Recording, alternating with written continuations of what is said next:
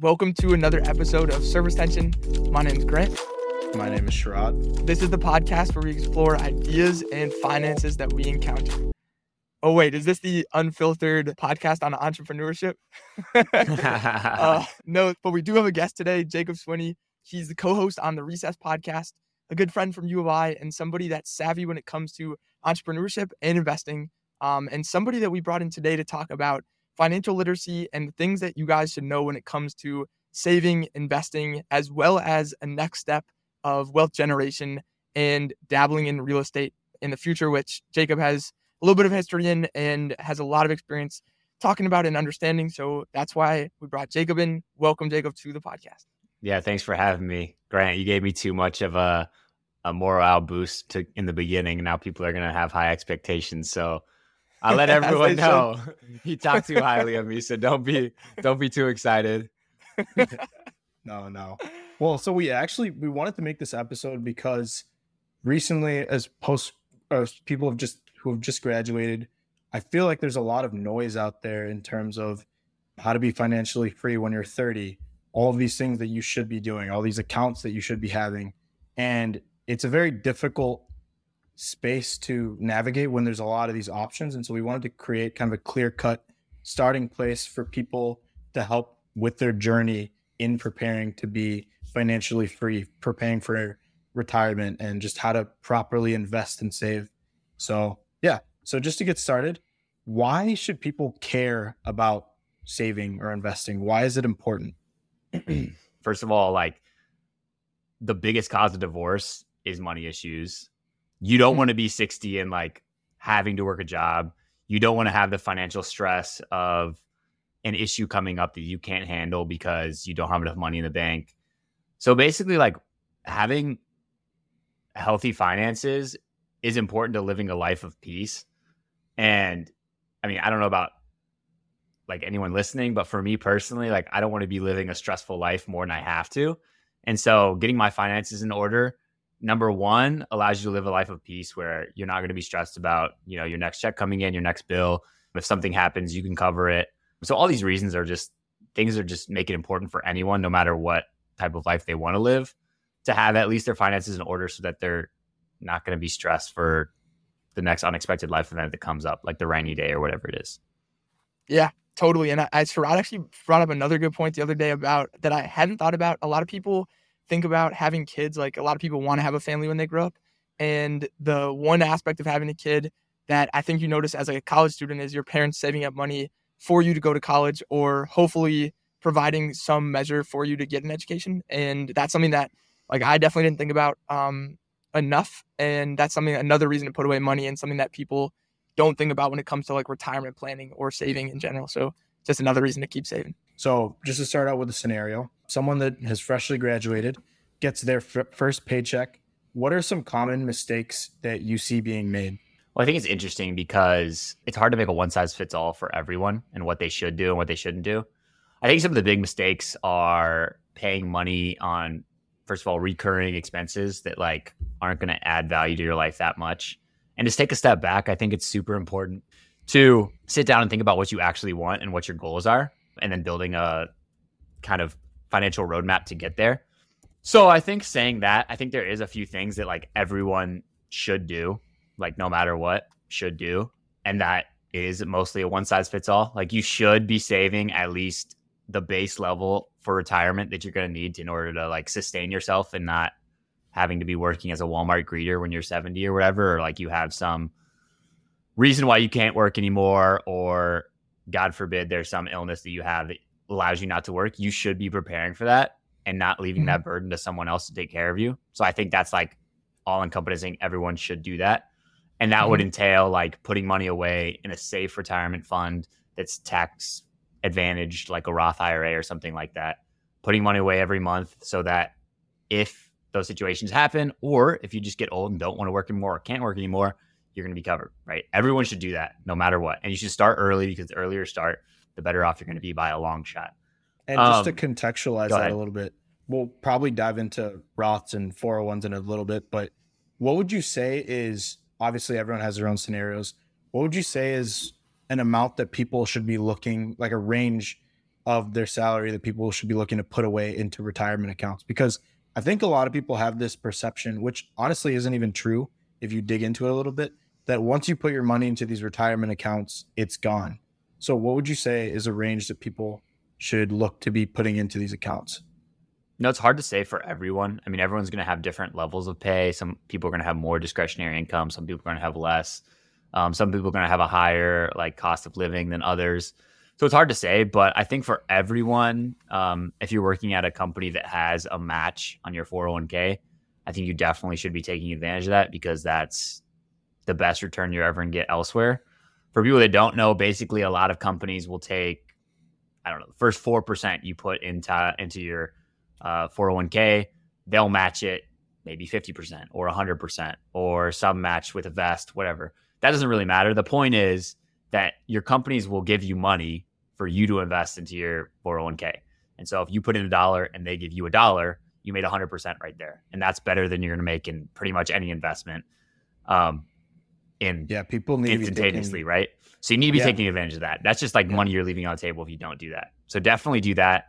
And then start with a percentage that feels comfortable to you. I mean, if you're getting out of college right now, you might not know what that is.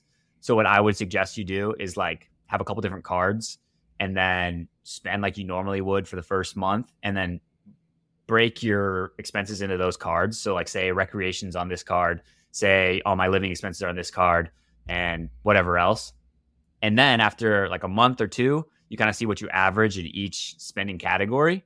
And you can see like, okay, like it's unrealistic for me just to randomly put numbers assigned to like, all right, I'm only going to spend $200 a month on food, or I'm going to spend when it might not be that much. So do that and get a baseline and then say, okay, maybe I'm a little high here, and then go from there. And then try to start maybe adding a percent of how much you save every year. So maybe this year it was 5% you saved of your income, next year 6%, 7%, so on and so forth. And then try to keep expanding that as you go.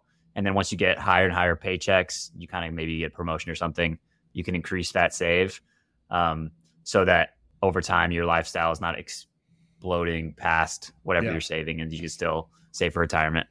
Right. So just to summarize, you're basically saying that, people shouldn't look to estimate what they are going to spend on a certain thing before they even live that lifestyle. They should give it a couple months maybe and see what they're spending on average.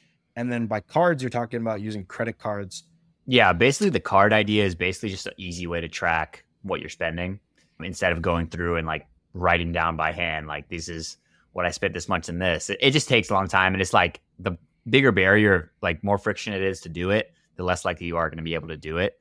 So doing it with like maybe two different cards, one for all the fun things I do, one for all the things I have to do, and then spending that. And then at the end of a month saying, okay, I spent $600 this in here. I spent $700 here.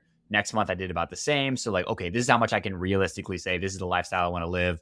And then if I realize that like, oh, well, I'm spending way too much money or like I'm not saving anything at the end of the month.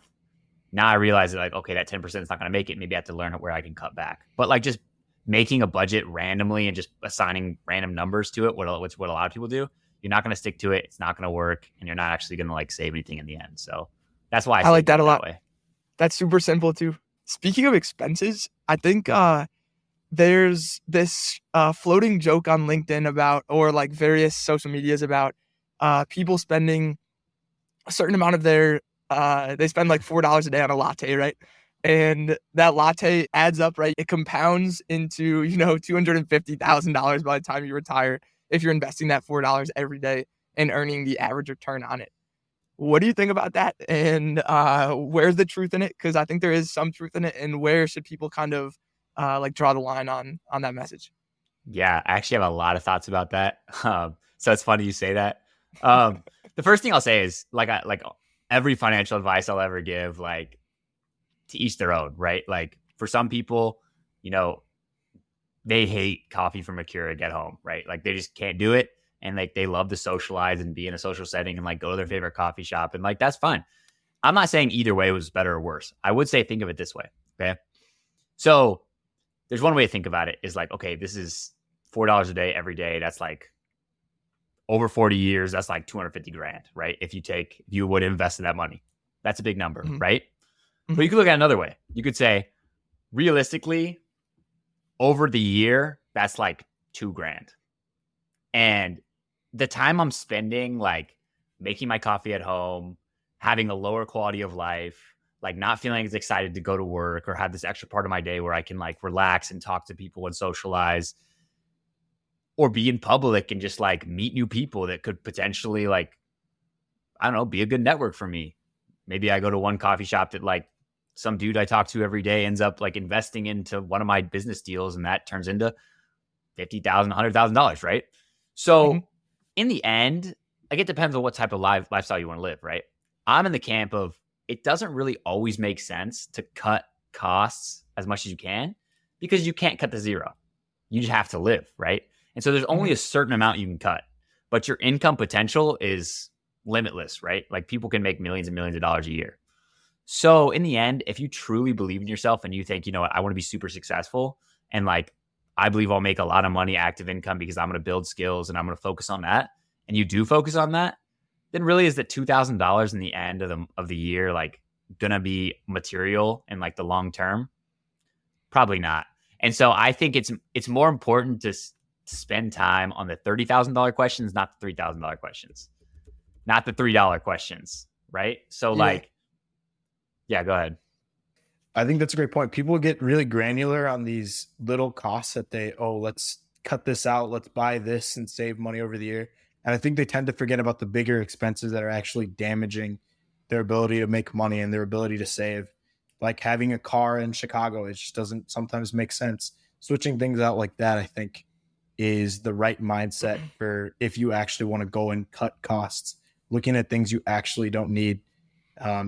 So I just think it is funny because that does get thrown around on LinkedIn a lot, Twitter, all these social medias. Your coffee is costing you $4 a day. But people don't remember that they have these huge payments for their phone, their car, things like that.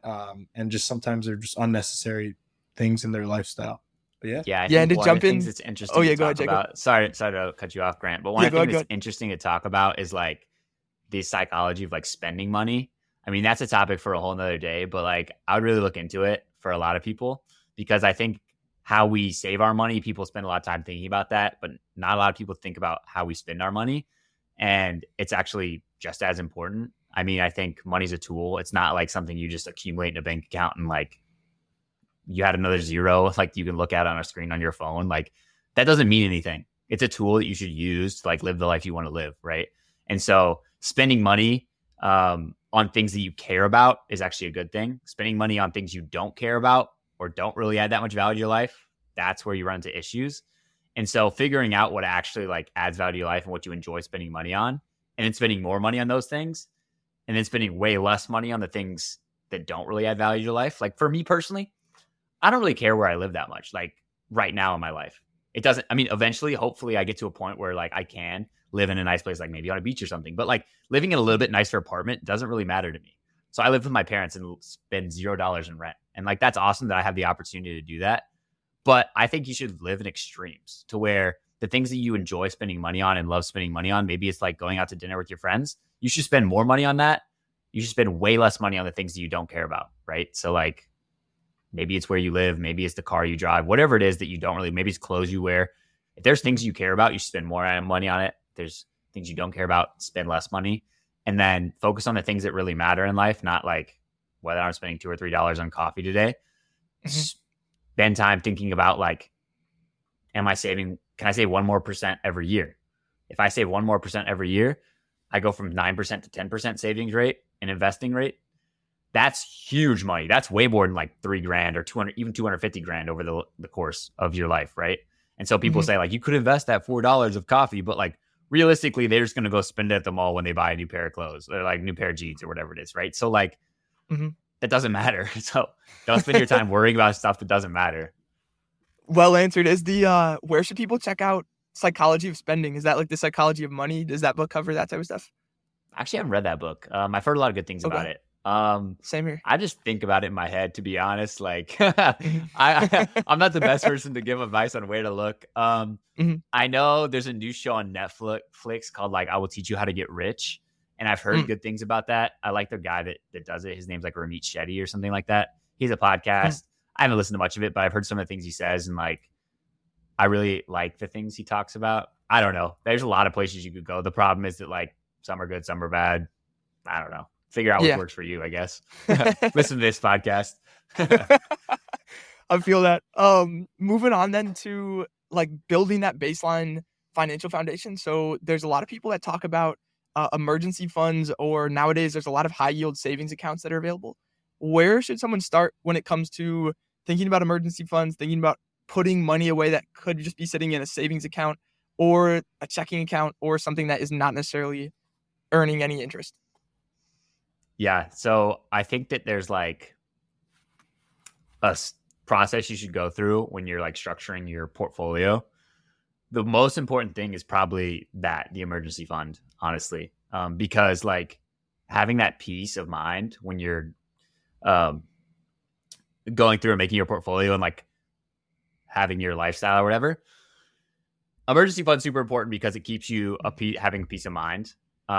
So having like $1,000 first, just set aside. So like if something small happens, realistically, like that's not going to be a like mover in the end. Like, I don't know, if an actual accident happens, it's going to be a lot more than $1,000. But having that peace of mind to start when you start investing is going to be huge. So you start with $1,000 and then you start after that, you can start investing into your like company matched 401k, or you can invest in your IRA, or you can invest in all these other things. Start investing there, and then also be putting money a little bit aside every month for an emergency fund that lasts, like, depending on your risk tolerance, depending on like what type of job you have. If you're expecting like you have a up and down job, or you don't have a lot of job security, or you're worried about the future for whatever reason, maybe have that be a little bit longer. So like maybe something that'll last you a year and a half, 2 years. So for me, I put like a year and a half savings away, and I just put that in like a money market fund. I mean, actually currently I have it in a Chase Bank account because they gave me like this. They gave me this offer where they're like, dude, if you have 15 grand in here or whatever, how much, you can get $900 in like 3 months or something. And I was like, dude, that's a 7% return. That's better than I'm gonna get anywhere else. So I put it in there. After that, as soon as I get the money, as soon as Chase gives me my money, I'm gonna take it and run. Out of there. I'm going to a money market fund. A money market right now currently makes like 4.5%, 5%, depending on where you go, which is pretty good. It probably won't. Like money market fund is, it's like a high yield savings account, kind of. I mean, I won't go into like the depths of how it works, but basically it's like you can get your money, you call them up, you get your money in like 24 hours. So it's pretty liquid. So in case of an emergency, you're pretty liquid. It's pretty similar to like a treasury. The problem with the treasury is like you're holding your money in there for like a set and that's a bond time. For those people that are like completely new to this. Lost right now. Sorry, guys. Sorry. I'll back up. Basically, put your account, like your savings account, where you have your emergency fund, put it somewhere where you get a little bit of return that's still liquid. So if something happens, you can pull it out right away. For me, that's a money market fund. A money market fund makes good returns, but it's liquid. So yeah, keep your emergency fund in there, and then have it for like however long you need to like feel comfortable in case something happens, like you lose your job, like 3 months, 6 months, 12 months, 18 months. I have like 18 months ish. So like that way I feel comfortable if anything goes down. I won't live lavishly. Like I won't be living on a beach. Like I will be like eating ramen noodles, but I won't have to do what I hate to do, and I can go find something I actually like doing. So like it just gives me that flexibility and security so that I have peace if something like whatever happens. Yeah, I just want to identify a salient point that I feel like most people won't understand is this idea of liquidity. I think that people like having their money in this Chase savings account because it's close to them and it's so accessible. And they think things like high yield savings account and money market funds are behind this kind of wall where if you keep your money there, it'll be a week before you get it back. When in reality, money market funds and especially high yield accounts now have same day transfers. It's just as accessible as a bank account because there's routing numbers and account numbers, so you can use them to pay off credit cards and things like that. Something that I was texting Jalen about the other day, someone who's also been on the podcast and one of our close friends, was to get a high yield account. And at the end of the conversation, he was like, why doesn't everyone have this? Why is anyone leaving their money in a Chase savings account where they're paying you 0.01% of interest on your money? You actually lose money if you consider inflation, right? So that's something that anyone listening, I want them to get out of this is make sure you're not putting your money in these places where it's really just getting devalued and not fighting inflation somehow. Yeah, and I you think do have to be a little bit careful with the risk on that, though. Like, don't just chase don't just chase yields on things that are like supposed to be your safe money, right? So like, take that into consideration when you're doing stuff like that. And I think maybe like underlying myth of like definitely something I felt at points in my life, and me and Shroud were talking about this last night. I felt like I've had Chase my entire life, right? Like the biggest bank in the U.S. I think the biggest bank in the world. It's like my money's been in there. I almost feel like a strange loyalty towards Chase just because it's like this like clean modern brand, and I'm like, oh, it feels safe to be inside of Chase, and it's not like I don't logically have any loyalty towards them, but I think a lot of people embody that where they have a bank account that maybe their parents opened for them when they were growing up. Maybe it's a savings account, and they're not thinking about it as something that can be changed or they should be moving their money in and out. Yeah. Think about the big problems, not the small ones. I love that $900 return. It's so funny. Chase is gonna sue you at this point. Dude, yeah. Whoa. Hey, this is all for entertainment purposes only, please. Dude, yeah. Okay, I think then moving into maybe one of the biggest pieces of advice from major investors today. So most prominent investor, everybody knows, Warren Buffett. His piece of advice to the average investor is to put most of their money into an index fund, into a low cost fund that basically just tracks the S&P 500, something that'll continue or in the past historically has given a quite high rate of return and should continue to do so into the future.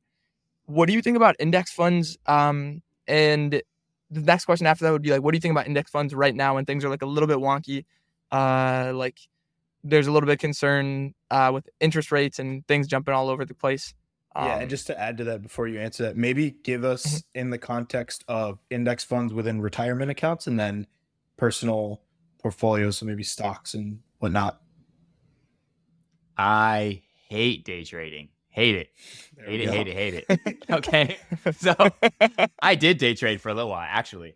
I bought a truck after day trading. I made like enough money to buy a truck. And then I was like, when I thought about it, I was like, I am so stupid. I'm literally just gambling. It's close to gambling. It's gambling. It's literally gambling. It's legal gambling. You can do anywhere on your phone. It's gamified. Everyone thinks they're a genius. You're not a genius. Yeah. I'm sorry to tell you. I hate to break it to you. I'm not being nice right now. I'm being kind. Okay. And you're not a genius. Yeah. People go to Yale. There's people winning literally math competitions in China that are getting paid hundreds of thousands of dollars every year. There's hundreds of them, all working for one company, one hedge fund. And they look at their desks, staring at a computer screen 100 hours a week, every single week to beat you in the market and to steal your money. And you think you're going to be smarter than them by like looking on your lunch break? Okay. Even if you are smarter than them, you're a genius, right?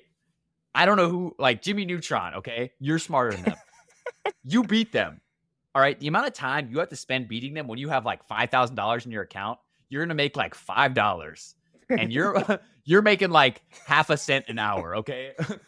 Go work at McDonald's instead, all right? You're making way more money. Stop day trading unless you have millions of dollars of capital and you're a genius, which you probably don't if you're listening to this podcast. I mean, I don't know. You guys might pull in. You guys might pull in some billionaires. I don't know. I don't want to assume. But you're probably not going to make money day trading. So, like, if you have to put a couple bucks aside and call it your gambling fund, tell yourself you're being a little degenerate. Like, go shame yourself in the corner and trade your little options, lose all your money, and come back to me crying and say, "I'm sorry. Like, I should have just invested in S&P 500." All right. So you're telling me the $50 options course that I bought isn't going to get me rich? All right, you get back to me on that one.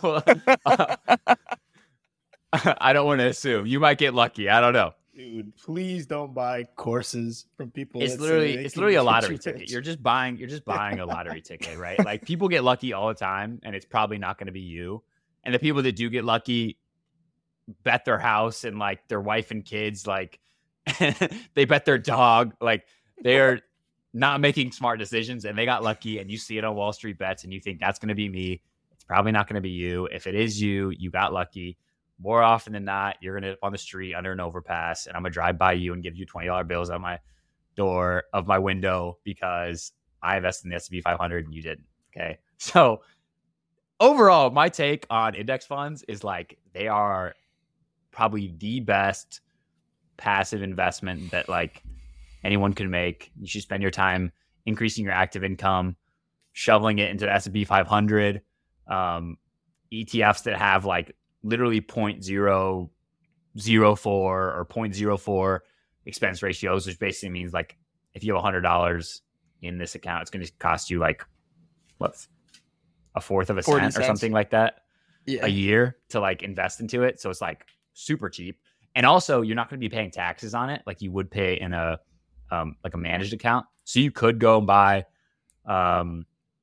I don't know, ARK or something, ARK Investments, or like something where you're paying someone to invest for you, right? And they go and they buy the best stocks that they think are best and they spend all day doing it, right? So you're out doing your job or whatever, and they're going back and they're saying, oh, like oil's up today, let's buy oil or whatever. Or like get out of biotechnics or whatever the heck they're talking about, like futures, whatever. They're doing all that smart people stuff. You don't have to do that. But the issue with that is even if they do beat the market, which like most managers don't, like I think 5% of managers a year beat the market. And like the likelihood of your manager being in that 5% year after year after year after year is like super low. And you're gonna be paying taxes. So when they're buying and trading things, you're paying taxes on that. And so taxes can be like upwards of 30%, which can like super cut out your profits. So if you made like, I don't know, 3%, now you take 30% of that away and you like made a bunch less. So yeah, ETFs are super tax advantaged because you're not buying and selling things. They're super passive because you don't have to worry about it. You can just dollar cost average into it. They're super diversified. So you don't have to worry about like, if I bought the right thing or if I bought the wrong thing. Like you bought everything. So you don't have to worry about it. And then, yeah, it's just like, even if it's wonky right now, say like interest rates are up or the bond rates are down or the yield curve or all this other smart people stuff that they're talking about, like you don't have to worry about that. Just put a little bit of money aside. Just keep buying. Literally forget the password about your account. That's what they say. They did a study and they're like, who did the best in like our trading accounts? I think it was like Vanguard or something. And they said that like the number one people that did the best out of any other investor were the people that forgot their trading accounts and hadn't logged in like 30 years. And so like their money's sitting there and they can get to it eventually. They just like call somebody up and be like, yo, like, can I get my money? Like, here's my password, whatever. Or like, they'll give it to you, whatever. So like, and they're just auto investing it. Like it just gets pulled out of their paycheck. You can literally set it up to like, you set that money aside. You don't ever see it. It goes away. And then in 40 years, you're going to have like $5 to $10 million and you'll be thanking the Lord in heaven that you did not buy Tesla futures in freaking 2020 or whatever. And like thought you made a bunch of money and then you bought Bitcoin and now you're down horrendous. And then now you're buying Dogecoin. Anyways, all that to say is you'll be much better off not trying to beat the market, just be in the market. Yeah, that's a great point. I just realized though, we didn't actually explain what index funds are or ETFs. So if you're confused, can you give us a quick explanation of what an index fund is? An ETF as well. They're basically the same thing, but yeah. Yeah, sorry guys. I told these guys that I basically just black out during podcasts. So like, I don't know what I'm saying right now, so don't hold this against me. Basically an ETF is a pool of stocks that tracks a certain indice. So an indice would be like S&P 500, which is the 500 largest companies in the US that are valuated, I believe, which means that like the bigger the company is, the more that index holds. So like Apple's like the biggest one. Yeah. Right. So Apple's like the biggest one. So they hold the most Apple. And an ETF is basically like you can buy into shares of it and it tracks. You can trade it like a stock. Yeah. You can trade it like a stock. And it's basically like tracks that index. So you hold the same thing as that index, which is like the S&P 500, which is all the 500 biggest companies. So you're basically just betting on the US economy. You can also buy ETFs that are like total market ETFs, which are basically like you hold basically every stock. You can buy small cap ETFs, which are like all the small companies. Like Tesla used to be a small company. Now it's a huge company, right? So you'd get the lift on that and you'd get that all the way up. So having like what I would do for someone that's, I mean, this is not financial advice, so take it for what it's worth. But like for me personally, I would put like maybe 60% in S&P 500, 40% in small cap. Some people like more diversification, less risk, and they do 60% S&P 500, 40% total market index fund. So just pick whatever fund you think's best and like just buy it and hold it and don't worry about it. And like, unless the US economy goes to the garbage, you're going to be fine.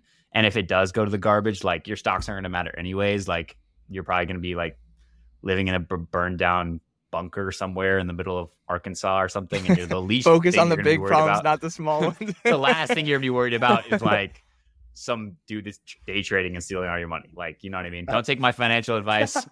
Just buy the S&P 500. All right. What do you think about bonds then? Like when people say you should be like a certain amount in the S&P 500 and then a certain amount in bonds, especially as you near retirement. What do you think about kids our age or kids that are entering the workforce or younger professionals?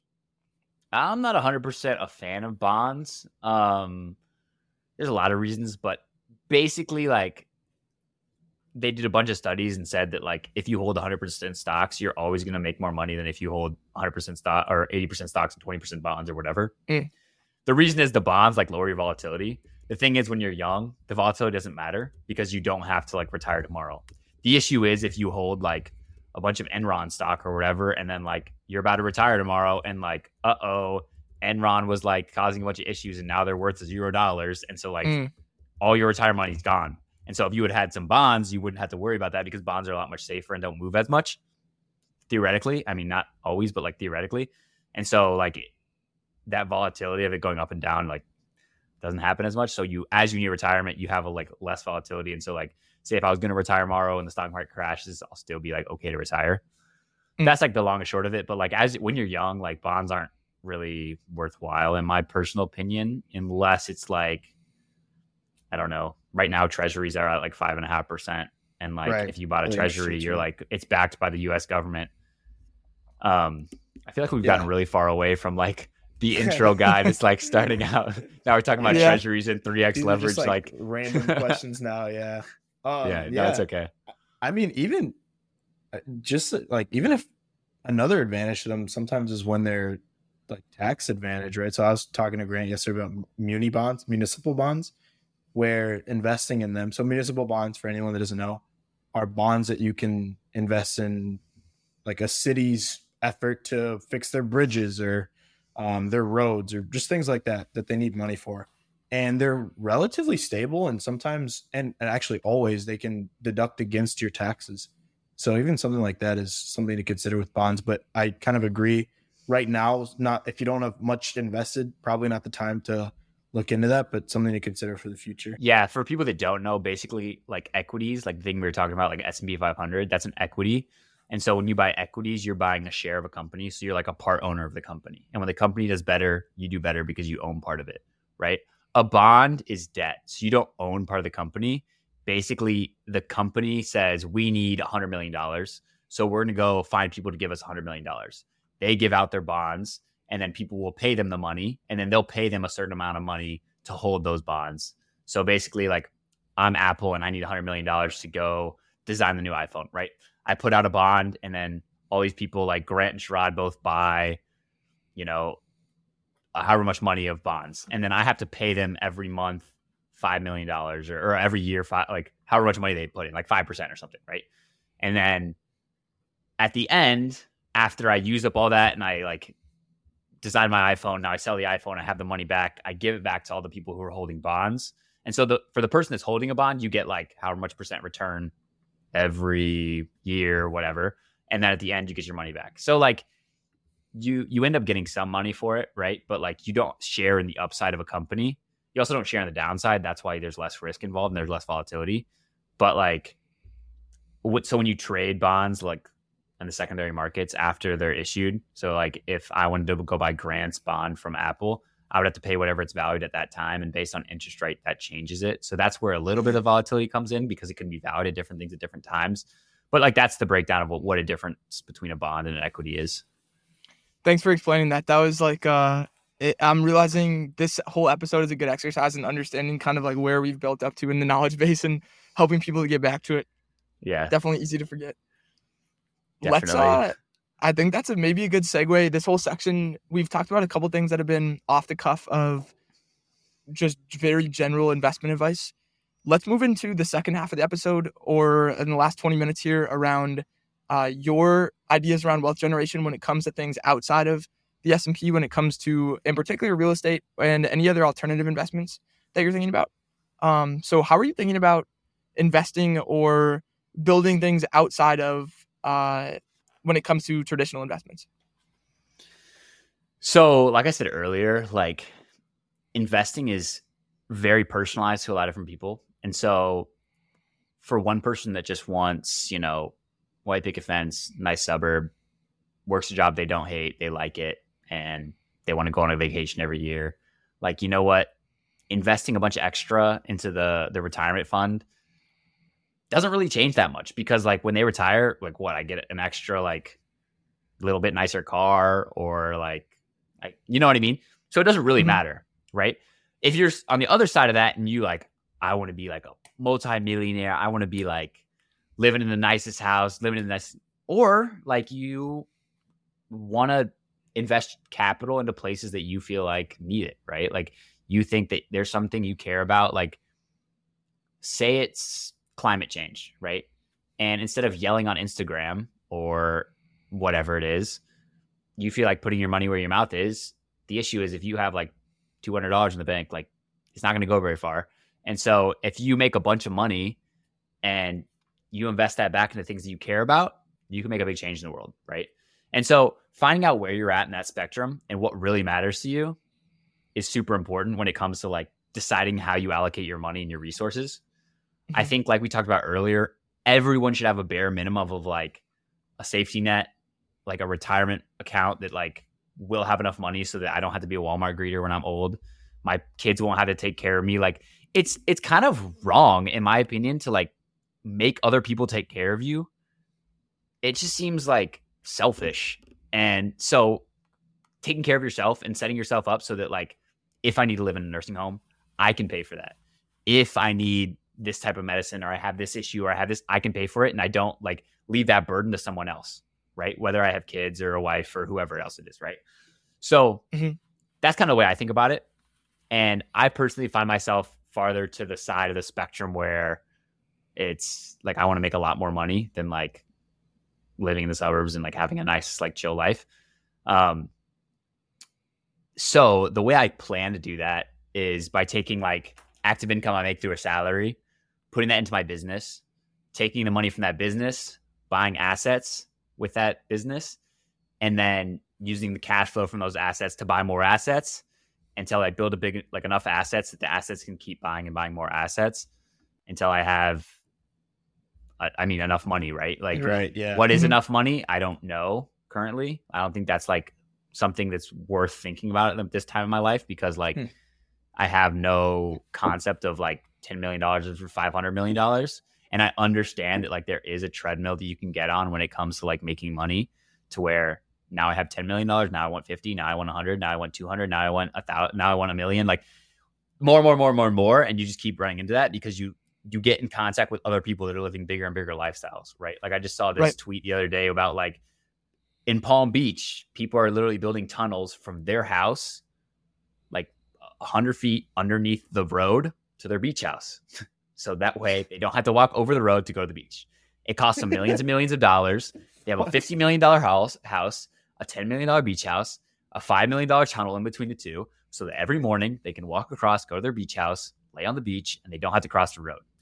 So you get to that lifestyle, or you get right below that lifestyle. And now I want that lifestyle. When I was 18, I didn't want that lifestyle, right? I'm not saying I'm at that. I'm just saying like potentially, right?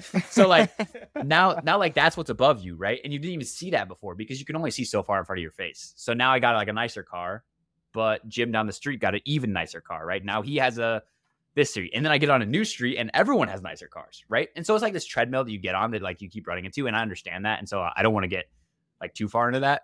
So I have like a number that I want to get to where I believe that like I could live off of forever without having to worry about it. And then after that, anything above that is like money that'll actively go into like, honestly, like buying nicer things or like living a more exciting lifestyle, whatever it is that I decide I want at that time, but also investing into places where I care about and I think it's important, and making a change and effort to make the world a better place. I think like everyone that went to college and is about to start their new job at like some corporate, whatever it is, like big company or whatever, like you're absolutely blessed with an opportunity that like 99% of the world is not. And so you have, in my opinion, a duty to give back to those people that are less fortunate than you and to make the world a better place.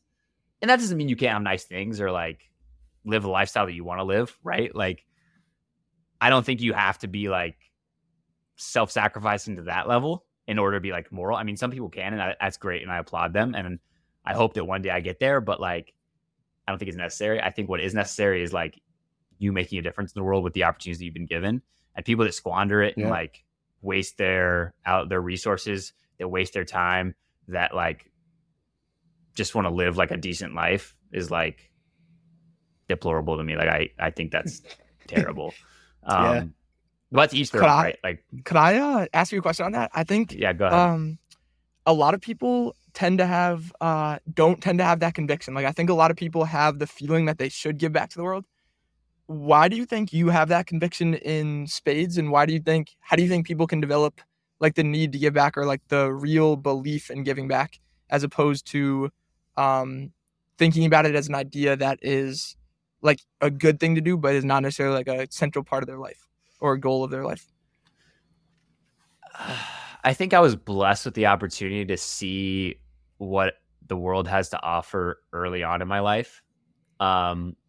I lived in Africa for a year and saw, I mean, I don't think this podcast has video, but you can see behind me, like there's a picture there that is of a refugee camp that I lived outside of for a year when I was like 13.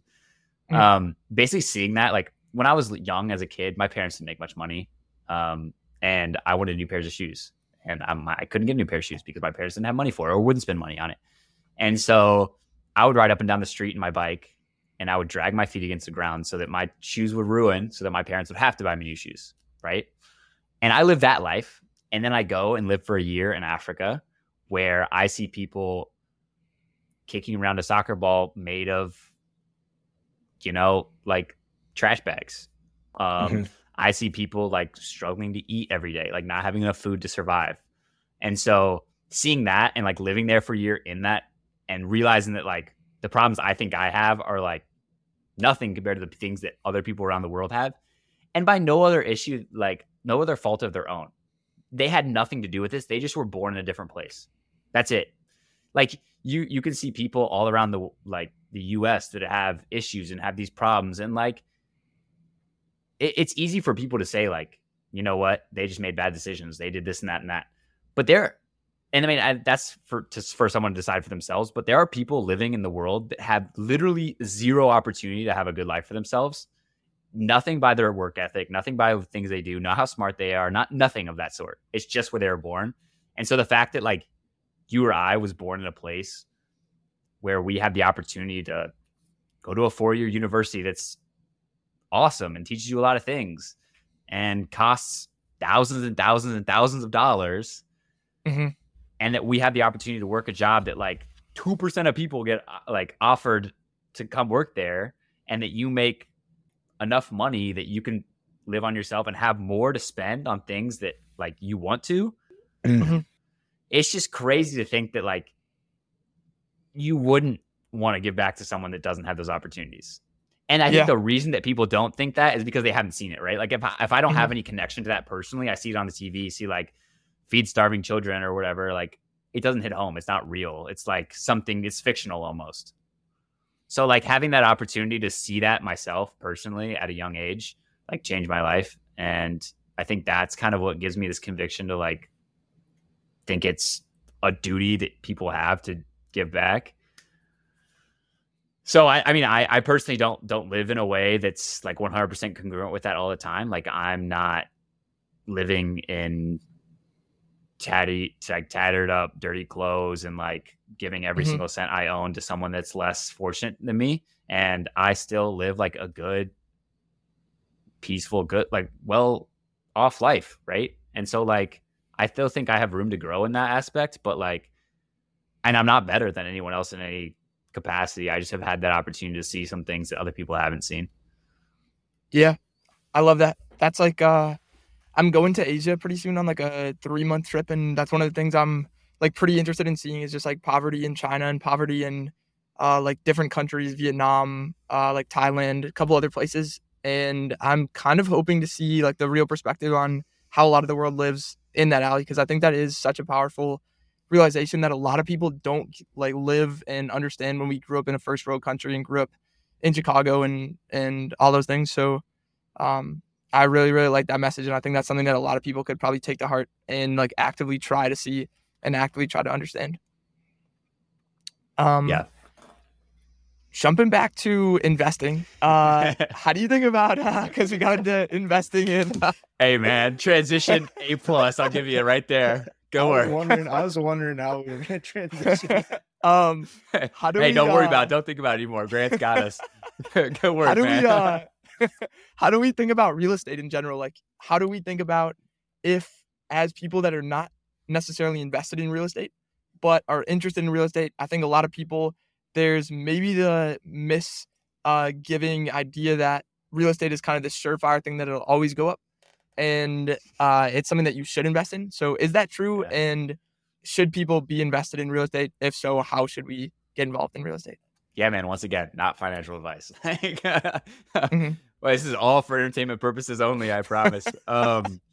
So I'll give you a little bit of a background for people that don't know me. I basically had the opportunity to work with my dad when we started a real estate company, and like when I was like 15. And so I learned like the ropes of that pretty early, and I had that opportunity.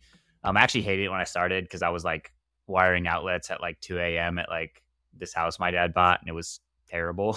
It was like my dad bought it for like 20 grand, and like we worked there every single day for like 3 months, and like I didn't go home until a job was finished, and it was like past midnight a lot of nights, and I was like 15. So it was like not fun, but I had the like great fortune to like learn a lot of the things that go along with that. And so with that being said, we basically bought that house, or my dad bought that house. We renovated it.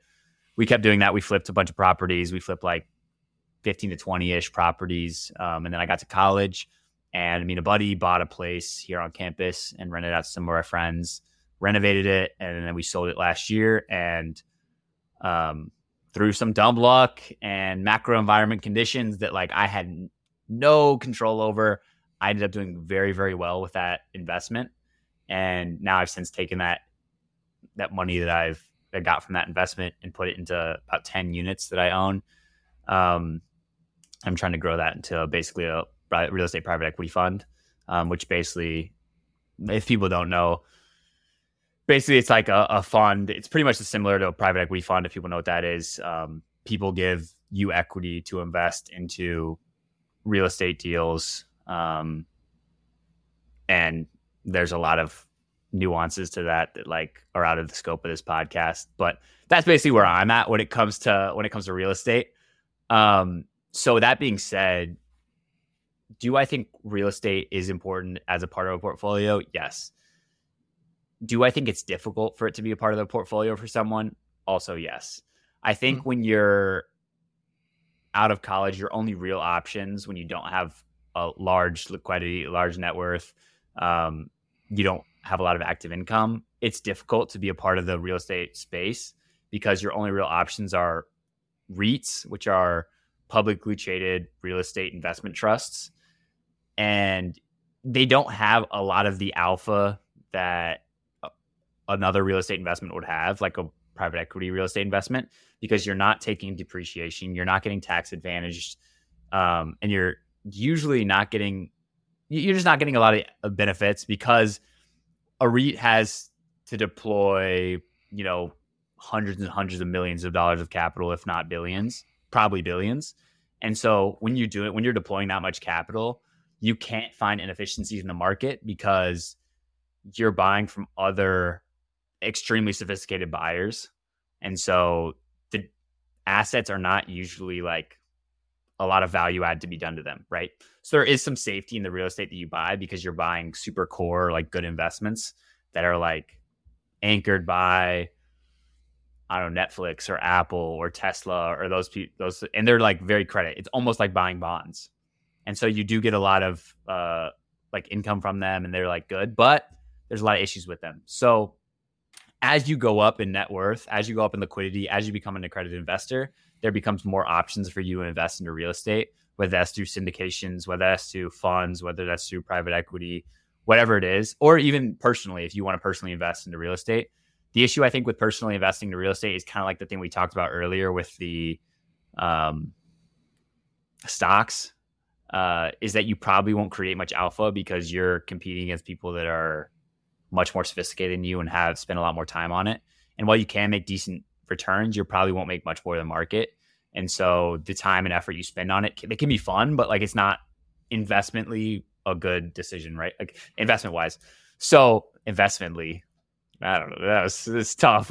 I told you I black out. Don't.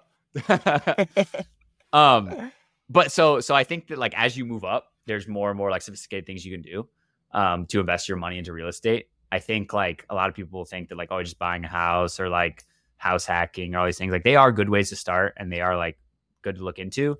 But like for most people, I think as you go up in the ladder of like getting more and more money, more and more investment liquidity, funds, syndications, real estate, private equity stuff is like a good way to go. And it should be a part of a portfolio between like 5 and 20% ish.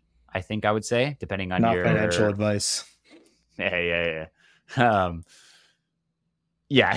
So that's kind of how I think about it. You need to make sure to have diversity. That's why you need to have more and more money. Like, first of all, you need to be an accredited investor to invest in most of these things. And secondly, like most funds that you invest into need to have a certain dollar amount that you need to invest. Most syndications have a certain dollar amount you need to invest. And usually that'll be like $50,000, $100,000, $150,000, however much it is.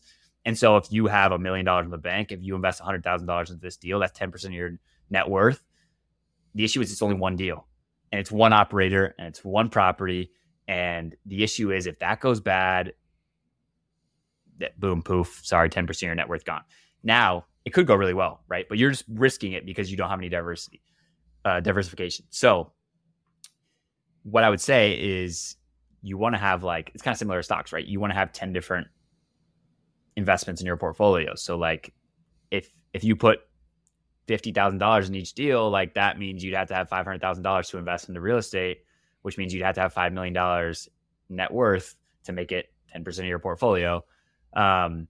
So yeah, it's difficult, right? To get to that point. It's not impossible. It's difficult. And you can take a little bit more risk and invest into people you know and trust personally versus like kind of having a bigger diversification, people you don't know that well or whatever. Like there's a lot of things you can do to like make those investments a little bit more sound. So with that being said, for most people right out of college, like is real estate necessary to have as a part of portfolio? No. Is it something you should be thinking about? Yes, definitely. Yeah. Maybe in the next like 5 years, something like that. Yeah. Yeah. I mean, I like those points definitely. a lot. Yeah. I like those points a lot. I think you did a good job explaining that. It seems like it's a bit of an abstract concept to most people. And so it's cool to hear your story on how you got into it as well and how maybe some other people can get started in it. I think we've come to a point, even though I think we could have this conversation for 3 more hours and not cover the scope of it, we've come to a point where we've talked a lot and I want to summarize a little bit just before we wrap up. So just kind of go over a lot of the things that we've talked about, some practical steps. Make sure that we're saving money. Make sure that you are putting money aside for the costs that you will inevitably have and putting money aside into some type of emergency fund, whether that be 3 to 6 months or in your case, a year, and having that available so that you have even the freedom to let go of a job and live the lifestyle that you want to live. Make sure that you guys are looking into your employer's 401k. And I know we didn't get to talk about Roths a lot, but it's something that everyone should explore, IRAs and Roth IRAs and all types of retirement accounts, and make sure that enough money is going into these types of things. In terms of stocks, don't try and be a hero. You're not going to beat the market. Don't buy those courses. Just put everything into index funds and different funds and ETFs and try and be in the market. I love that saying, be in the market, don't try and beat it. And I think in terms of real estate, it's something that we could all look to in maybe 5 years. But yeah, I think that was a great conversation overall. And I think we covered a lot of the ground. So yeah, I want to leave some people with one last thing before I go. We talked a lot about like figuring out what type of lifestyle you want and like basing your financial roadmap off of that. The issue is like how. So that can be like, what? Like, okay, cool. I know what I want, but like, now what? So the way to think about it is they basically did a bunch of simulations to say like you can live off of 4% of your portfolio a year forever. And because over the last 100 or so years, like however long the stock market's been around, the market's been on average 8 to 10% a year, right? So some years it'll be down, some years it'll be up huge, but over the long term, it averages out to be around 8%. If you take 4% of that, that means you're basically just living off of the money that you're making every year. And so you basically never really tap into the principal until you can live forever, right? So if you need $40,000 a year to live, you need $1 million set aside in investments, right? And so when you're doing the math and you're thinking, okay, this is how much money I need to set aside to retire. Say I want to retire with $100,000 a year in income to myself. So I would need $2.5 million. So now you go backwards, you can put this all in a financial calculator online, financecalculator.net or whatever it is, right? Just look it up, finance calculator. You'll see it and you can put in how much money I need to put in a month in order to get to this amount of money that I want to make to live off of in however many years, right? Say you want to retire in 10 years, 20 years, 30 years, 40 years, however long it is, and then put that much money away every month. So what I would do is I'd say, at 60, I want to have bare minimum of $2.5 million because adjusted for inflation, $100,000 probably not going to be that much in the end, right? So say I need $2.5 million at 60, I need to invest, I don't know, $600-$700 a month, right? So I just basically just did that math in a finance calculator. It'll take you like 10 minutes. And so I realized, okay, just to have my basis covered of everything after I get my emergency fund, I'm not worried about that. I can start pushing money into my investment fund. $600 a month. I need to make enough money to like make that maybe 10% of my income or something like that. So now I'm covered from my safety net type of thing. So I don't have to worry about the future. I don't have to worry about going to a nursing home. I don't have to worry about any of that stuff. I don't have to worry about my kids taking care of me and that stuff. And then now you can get into the bigger stuff of like, now I want a boat. Now I want to give back to this community. Now I want this and that and that. And so now maybe I want to retire earlier. And so now I push that number by increasing my investment saving rate. Maybe I invest in more alternative assets where I can push up my returns a little higher, maybe bring my risk a little higher. So that way I can get the things I really want on top of the things I need, right? So cover the things you need, get to the things you want, do the math to figure it out. It's stupid to say, this is what I want, this is my goals, and then not doing the math to get there. So do the math, figure out the best way to do it. Taxes are going to be huge. That's why we keep talking about 401ks, Roth IRAs. 30% of your money, of your investment gains will be poof if you don't do this. So if you make $1 million, there goes 300,000 right there. Bam. Sorry. So don't do that. Make sure you have tax advantage accounts. It's okay to have some like non-tax advantage accounts, and you can like deal with the taxes later in certain fancy ways, but like that's for a later time. Basically just focus on tax advantage stuff, and I think you'll be fine. Like if you have a job coming out of college, like you're doing better than 99% of the world. Don't stress too much about it. The thing about thinking about this finance stuff is not to stress you out. It's to give you peace of mind to know that you'll be okay if things go wrong. So like you'll be okay. Just put a little bit of money away every month. Do the math, how much you need to put away. Live a lifestyle that's underneath your means. Don't spend more money than you make. Don't blow your money on credit cards. Don't day trade. That's all I got to say. Boom. You guys said it well. Let's cut it there. Hey.